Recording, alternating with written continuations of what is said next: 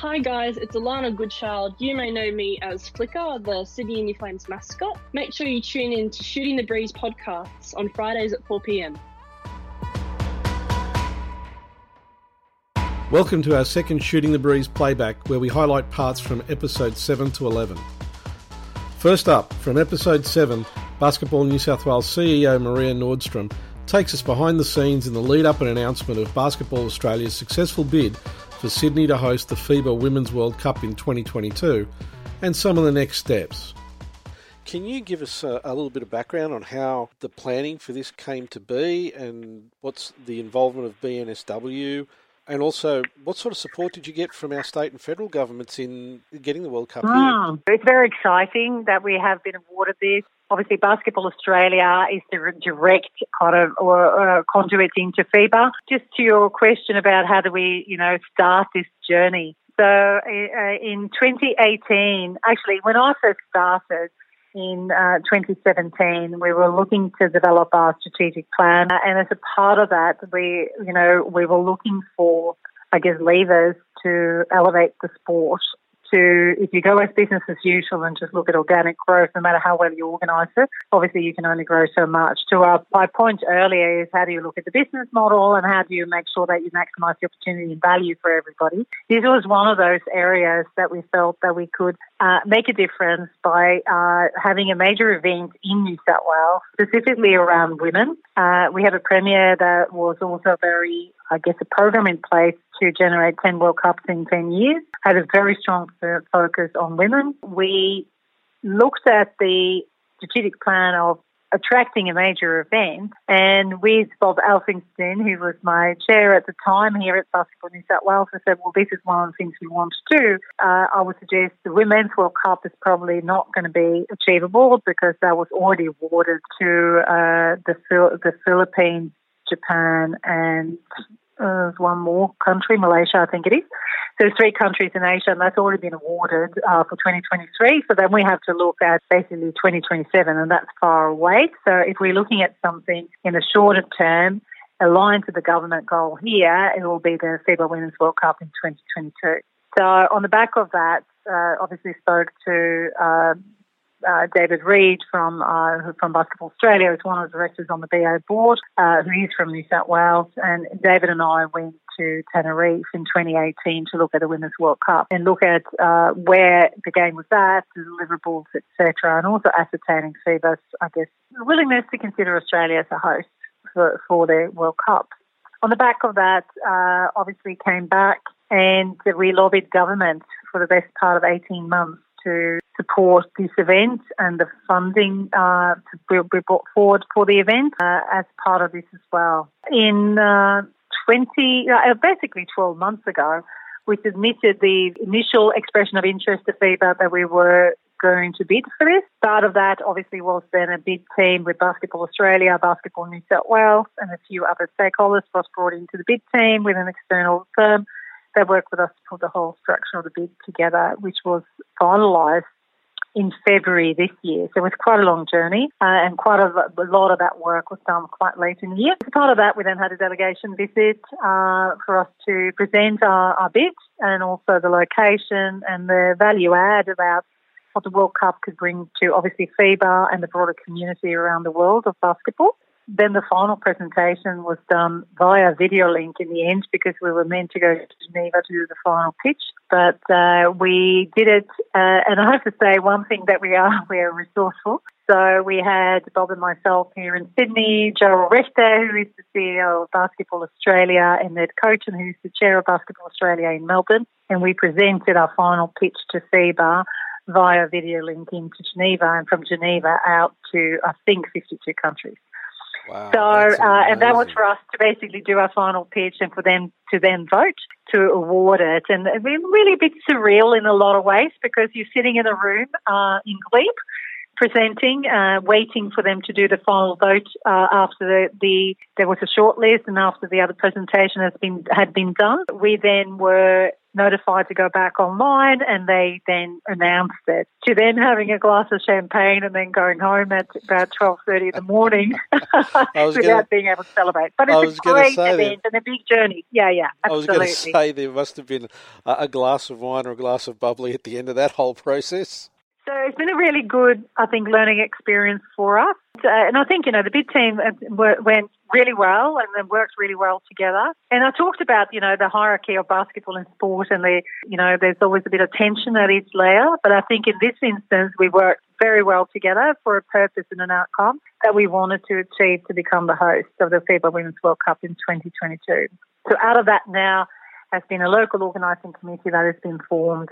David Reid is the chair of the local organising committee here. It is a separate organisation. We have representation on the board, and we'll have, and I will be on the board of that. And I'm very grateful for that, having been part of the journey to get us to where we are. And I guess very grateful for the board of BNSW for that to happen as well. And we have obviously some external directors that we're bringing in as well, really looking to leverage, some external expertise, especially in the commercial area, which is obviously very crucial for this to be successful. From episode 8, we're chatting with Flames development player Alana Goodchild on her selection for the AIS Basketball Centre of Excellence in Canberra, and a few more things. What would you say is the biggest basketball achievement you've had so far in your career? There's two that, I can't not mention. One being the development player for the Flames. That's just absolutely boosted my confidence and playing, I think, in so many areas, because training alongside professionals, I think 3 times a week has been super helpful. Yep. And obviously the second is being asked to the Centre of Excellence down at the AIS. So those combinations have just really lifted my playing ability, mental ability, physical, obviously, and confidence is probably one of the main things. How did you end up there? Did you apply for a position down there as part in the program, or were you selected? So the Centre, it's a selective thing. So I'm just very fortunate that I've been asked to so many Australian events that I've had Kristen Veal, the head coach, watch me for so many events. Even Basketball New South Wales events she's come up to and watched. So I've known her for quite a few years, and having her know who I am has obviously been very positive. So when I got the phone call, obviously ecstatic, because that's been a goal of mine for years and years. And I know all the girls down there, all the athletes, because we've obviously been in Australian teams together. So it is a level of familiarity. So I'm not going in there blinded as if, I don't know what the AIS is, or yep. Where am I living, that sort of thing. So I know how it works. Are you living on campus, or are you living close by? No, we live on campus. They call it the residences, so athlete resis. So we call it resis as short term. So we live on campus. So the walk to the courts is about a 3-minute walk, 5-minute walk. So there's no travel time, which gives me more time to do other things. It's not used to, because I live in Dulwich Hill when I play for Hornsby. I'm used to, hour and a half hour travel time. And only being 5 minutes away from the court gives me so much more time to do other things. So sometimes I'm caught myself just sitting, doing nothing, getting ready for training like an hour and a half before when I don't need to be. So, it's amazing having everything on site. You've got the courts. There's 6 courts that you can use. There's the gym that we use. There's the fields that we use for strength and conditioning. There's a nutritionist we have access to, psychologist, physio, team doctor. There's everything we need is right in front of us. So we're very privileged and we're just given so much, and it's so easy to be down there. It's very, very, very good. So that also means that we'll be seeing you whenever Sydney's playing Canberra down in Canberra. Yes, definitely. That would be amazing. And how are you finding Canberra as well? It's really different to Sydney. I don't know, because like I said, Sarah's down there, and it's easy to have people that you know down there, because it's also a level of familiarity. But as the city's concerned, the AIS is quite isolated away from everything. So it's quite hard to get around. So when you do go out, as a team or with your mates or whoever you want to go out with. It's for that period of time. So you make a most of going out for that period of time. I mean, in a sense, when you have a bus pass, obviously you can make your way around, but the AIS, it has everything you need, really. There's dining hall, you get given food, like you're fed, you get given everything. So there's only a few extra things that you kind of need when you go out. So we're very privileged in that sense. Everything's kind of at our doorstep. Getting back to basketball, what do you find is your greatest challenge or challenges as a player? I guess any player would say injuries, because they're greater setbacks and you get pushed back from training. But personally, I always think the mental battle is my biggest challenge. So the day-to-day training environment is always a challenge because you're always trying to challenge yourself to be the best person you can, best version of yourself, to push yourself both as a player and as a person, so on and off the court. So being in that, like an elite mentality, being training hard, being the biggest challenge yourself every drill, and then challenge yourself off the court to be the best person you can be. I think all that is the greatest challenge as being a player. But if it's on court, I would say injuries, because they just throw you off. They're just so challenging to manage sometimes. Just being in that environment, surrounded by people who understand, with the Flames, it's really helpful. So like this past year, we were injury prone, which is really upsetting. But like Frog said in her interview, it gave other players the ability to step up and the ability to have more court time. So in a sense, if you're that person getting injured, which hopefully, touch wood, no one does, obviously you're going to be under pressure to get back quickly, but also you should be happy that someone else is able to fill your shoes. So there's obviously pros and cons to every situation, but of course injuries, it's so hard. It's so hard. From episode 9, we chat with Lee Hadjipantelis, principal at Bryden's Lawyers and longtime Flame sponsor, on the benefits to an organisation of sponsoring a sports team. For anybody who's listening in who would be interested, who's considering sponsoring sport, what benefits do you believe that it brings to an organisation? And more importantly, what would you recommend to them as their way to approach sports sponsorship? Well, I think the benefits are twofold, internal and external. Like, speak internally, though, for the benefit of the firm. With our sports sponsorship, I've been able to avail all of my staff to various opportunities that they would otherwise not have had. Attending Flames games at Bryden Stadium, attending State of Origin games interstate, attending NRL games, for example. All of these opportunities they wouldn't have been able to avail themselves otherwise. And there is nothing more enjoyable for me as the principal and as the employer than sharing in these experiences with staff. What is the point of going to a State of Origin game and sitting in a private suite on your own and watching, rather than having all your staff or many of your staff with you? So these are the sorts of opportunities. Secondly, it also impresses upon the staff what the firm does in a real sense. That is that not only do we provide legal services to all of our clients, but we're able to use that and translate that into a community benefit, either through sponsorship of a sporting organisation or a community organisation, which we do a lot of. And we do a bit of charity work as well. We are sponsors of the Leukemia Foundation and Variety, the children's charity. So it's an opportunity for those who work with me to buy in to what I'm trying to do. And that's recognising the corporate responsibility that we have and identifying how fortunate that we have been and making sure that we're able to give something back. Now, externally, for the benefit of the firm, sports sponsorship elevates the branding, the marketing, the level of engagement with fans and potential clients. And there are those benefits as well. So for me, sponsorship of a sporting organisation it's a complete package. It is personally and professionally very, very rewarding, and as I said, internally and externally. So for others who are considering it, I think they should, and they should do it very seriously. And there is a number of factors I think that they can take into account. Firstly, identify your market. Identify the sort of sporting teams or organisations or leagues that your market may be inclined towards. And with me, as I said to you, my bread and butter are the people in the western suburbs of Sydney, extending all the way from Leichhardt through to Camden and beyond, who turn up week in and week out and sit on that hill and cheer on their NRL team. That has always been my demographic and always will be. And I think other organisations who are interested in sponsorship of a sporting organisation can perform a similar exercise.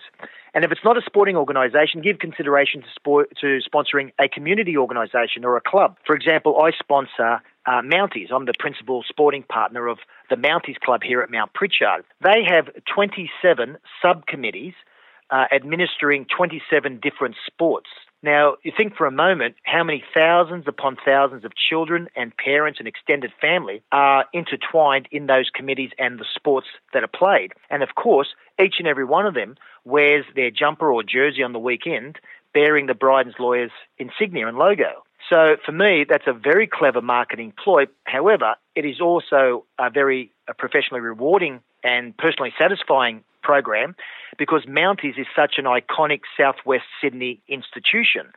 And so partnering with them cements us within this community. So as I say, there's a little bit of work to be done, but people who are interested in sporting or community sponsorships should consider it seriously. Do your homework, look at the sort of things that would interest those, that market that you're targeting, and go from there. But always ensure that there's going to be a level of personal reward or satisfaction, whether that might be taking your own kids to a game on the weekend of a team that you sponsor. And I can tell you, I have 3 girls, and the level of pride that they show turning up to a Sydney Uni Flames game or a West Tigers game or a Mounties or Blacktown Workers and seeing the name of their father's firm on the front of the jumper, I would hope, and I think is something that gives them a lot of pride. So these are the sorts of things that I think people should consider. Plus, you're giving back, and there's a reward in that in itself. Coming in episode 10, we chatted with New South Wales talent and Flames development player Kitty Henderson on her experience for suiting up with the Flames, some of the road trips with the girls she'll never forget, and how the MVP performance at Nationals helped her regain her confidence.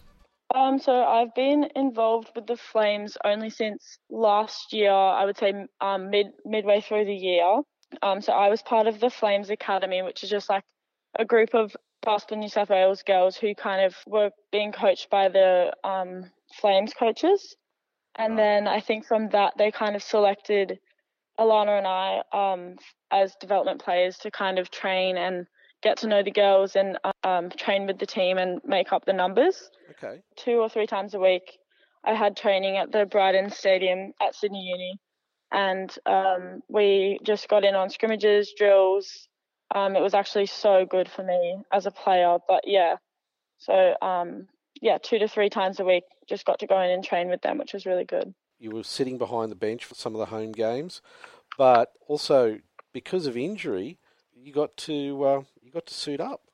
Yeah, it was actually so exciting. I remember the first time that Frog was like, "Oh, I think we might need you to suit up." I was just so happy. Like, obviously it's so, it's pretty sad for the people who are injured, but I think there weren't very bad injuries, which was good. So they just had a couple weeks out. So I think, I was just like stoked to the opportunity to even like put on the uniform and just warm up with the girls. It was really cool. Did you get to go on any of the road trips? Yeah, so I actually went on 2 of the road trips, which was very lucky. I got to go to Canberra to verse the Canberra Capitals. Yep. And then also I went to Melbourne where we versed the Flyers and the Melbourne Boomers. How did you find being on the road with the team? I actually loved being on the road with the team. It was just like such a good atmosphere, and I think I also got to know the players off the court more. So obviously I knew the players pretty well because of training, but I think spending time with them, at the airport, at the accommodation, I think it was just really cool to actually get to know them as people and, relate on things that aren't always basketball related. Yep. So that was really cool. And it was also great to get an idea of the professional environment away from home as well, which was really cool. Obviously, you've got plans going forward. Where do you see yourself going in your basketball career? So I've always had 2 goals in my basketball career. I've always had those 2 goals, and then I've also added another kind of in the last couple of months. So I'm going to college at Columbia, which was always a goal of mine to go to college, which I'm very happy to have achieved. I'm so excited to go there. And then my other goal for basketball is to represent Australia. Obviously, I've come quite close, but haven't quite got there yet, which was devastating. But I'll definitely keep working at that one. And then I think my third goal, like where I want to go in basketball, is I think after college, I would love to come back and play in the WNBL, especially after being immersed in the environment for so long this year. I just loved it. So yeah, that's definitely on my goals as well. Columbia, what year is that going to be? So I'll go next year. So in 2021, probably around August, Yep. I'll go over to Columbia, which is in New York, and spend 4 years there, hopefully, playing for them and studying at Columbia. Any idea what you want to study at Columbia? I actually have no clue, because the way that it works in America is very good, because your first year you kind of do a set of core subjects, so you still have time to kind of see what you like the best, and I think that will definitely help me. But yeah, I have no idea at the moment.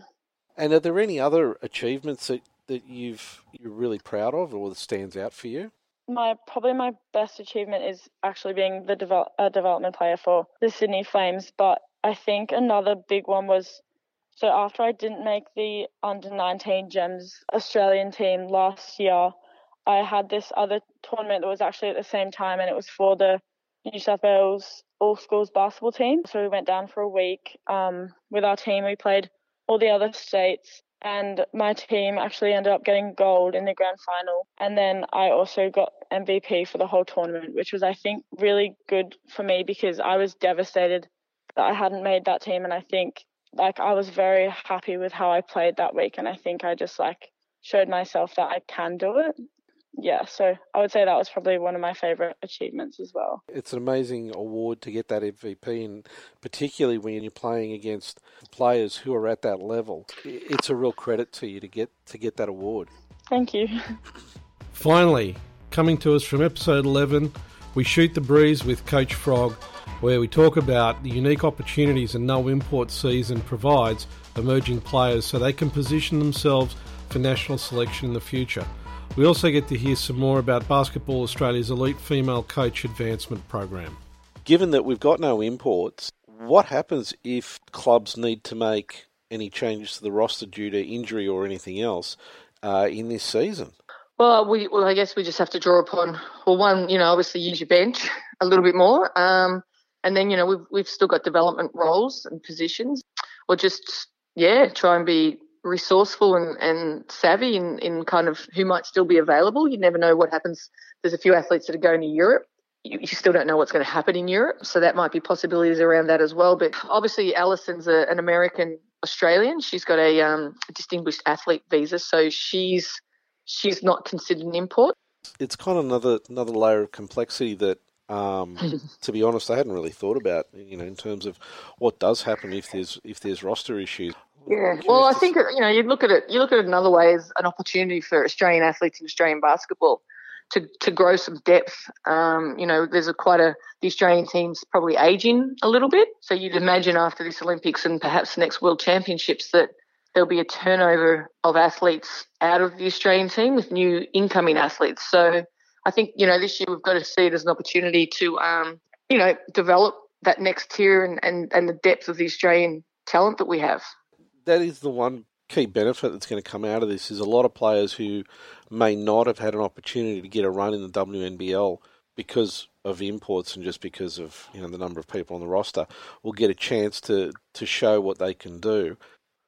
Yeah, and there's a lot of athletes, quality athletes that are returning back from college over the next few years. So if anything, it's there's nowhere to hide for a lot of athletes this year. It's like you've got a great opportunity and you've had a good off season to be able to work on your fundamentals and develop aspects of your game and your fitness and your mental part of the game, being a student of the game. So I guess it's a great opportunity to see who's taken this time to develop other areas of their game to be able to step out and take that next step and showcase their talent within against Australian athletes who they're competing against for positions in the Australian team, without having the imports in the season, in the league. So, yeah, I mean, I guess it separates those, and that's sort of what I've said to some of our girls. It's like, this is a great opportunity. It's what you want to do with it, and you're the one who's got to drive it and want it and be doing the work right now to prepare yourself for when the season rolls around.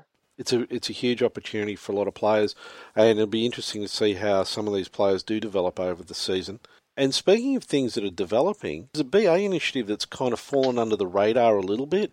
There's been 5 coaches announced as taking part in the first Elite Female Coach Advancement Program over the next 2 years, and you're one of those 5.